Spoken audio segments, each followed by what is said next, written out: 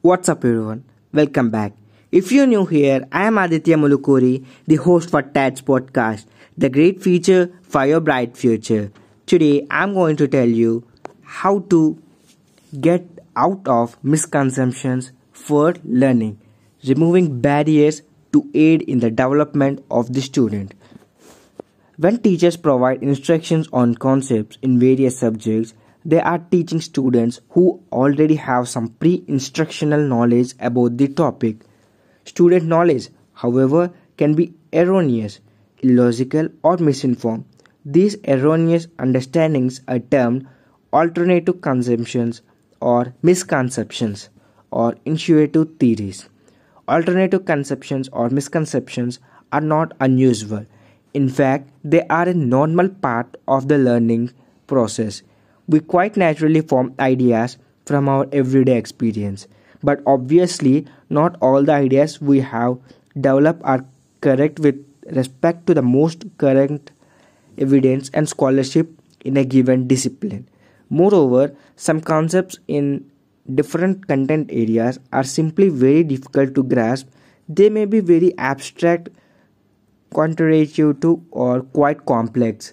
Hence, our understanding of them is flawed. In this way, even adults, including teachers, can sometimes have misconceptions of material. In addition, things we have already learned are sometimes unhelpful in learning new concepts or theories. This occurs when the new concept or theory is inconsistent with previously learned material. Accordingly, as noted, it is very typical for students and adults to have misconceptions in different domains, content knowledge areas, or many. Indeed, researchers have found that there is common set of alternative conceptions that most students typically exhibit. There is one class of alternative theories or misconceptions that is very deeply entrenched.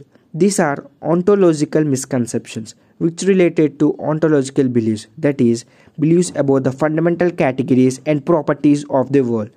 Alternative conceptions can really impede learning for several reasons. Firstly, students generally are unaware that the knowledge they have is wrong. Moreover, misconceptions can be very entrenched in the student thinking. In addition, students interrupt new experiences through these erroneous understandings, thereby interfering with being able to correct grasp new information. Also, alternative conceptions tend to be very resistant to instruction because learning entails replacing or radically reorganizing student knowledge. Hence, conceptual change has to occur for learning to happen. This puts teachers in the very challenging position of needing to bring about significant conceptual change in student knowledge. Generally, ordinary forms of instructions such as lectures, labs, discovery learning, or simply reading text are not very successful at overcoming student misconceptions. For all these reasons, misconception can be hard nuts for teachers to crack. However, several instructional strategies have proven to be effective in achieving misconceptions change and helping students leave their alternative conceptions behind and learn correct concepts and theories. So this is today's episode. Hope I conveyed some value added content for you.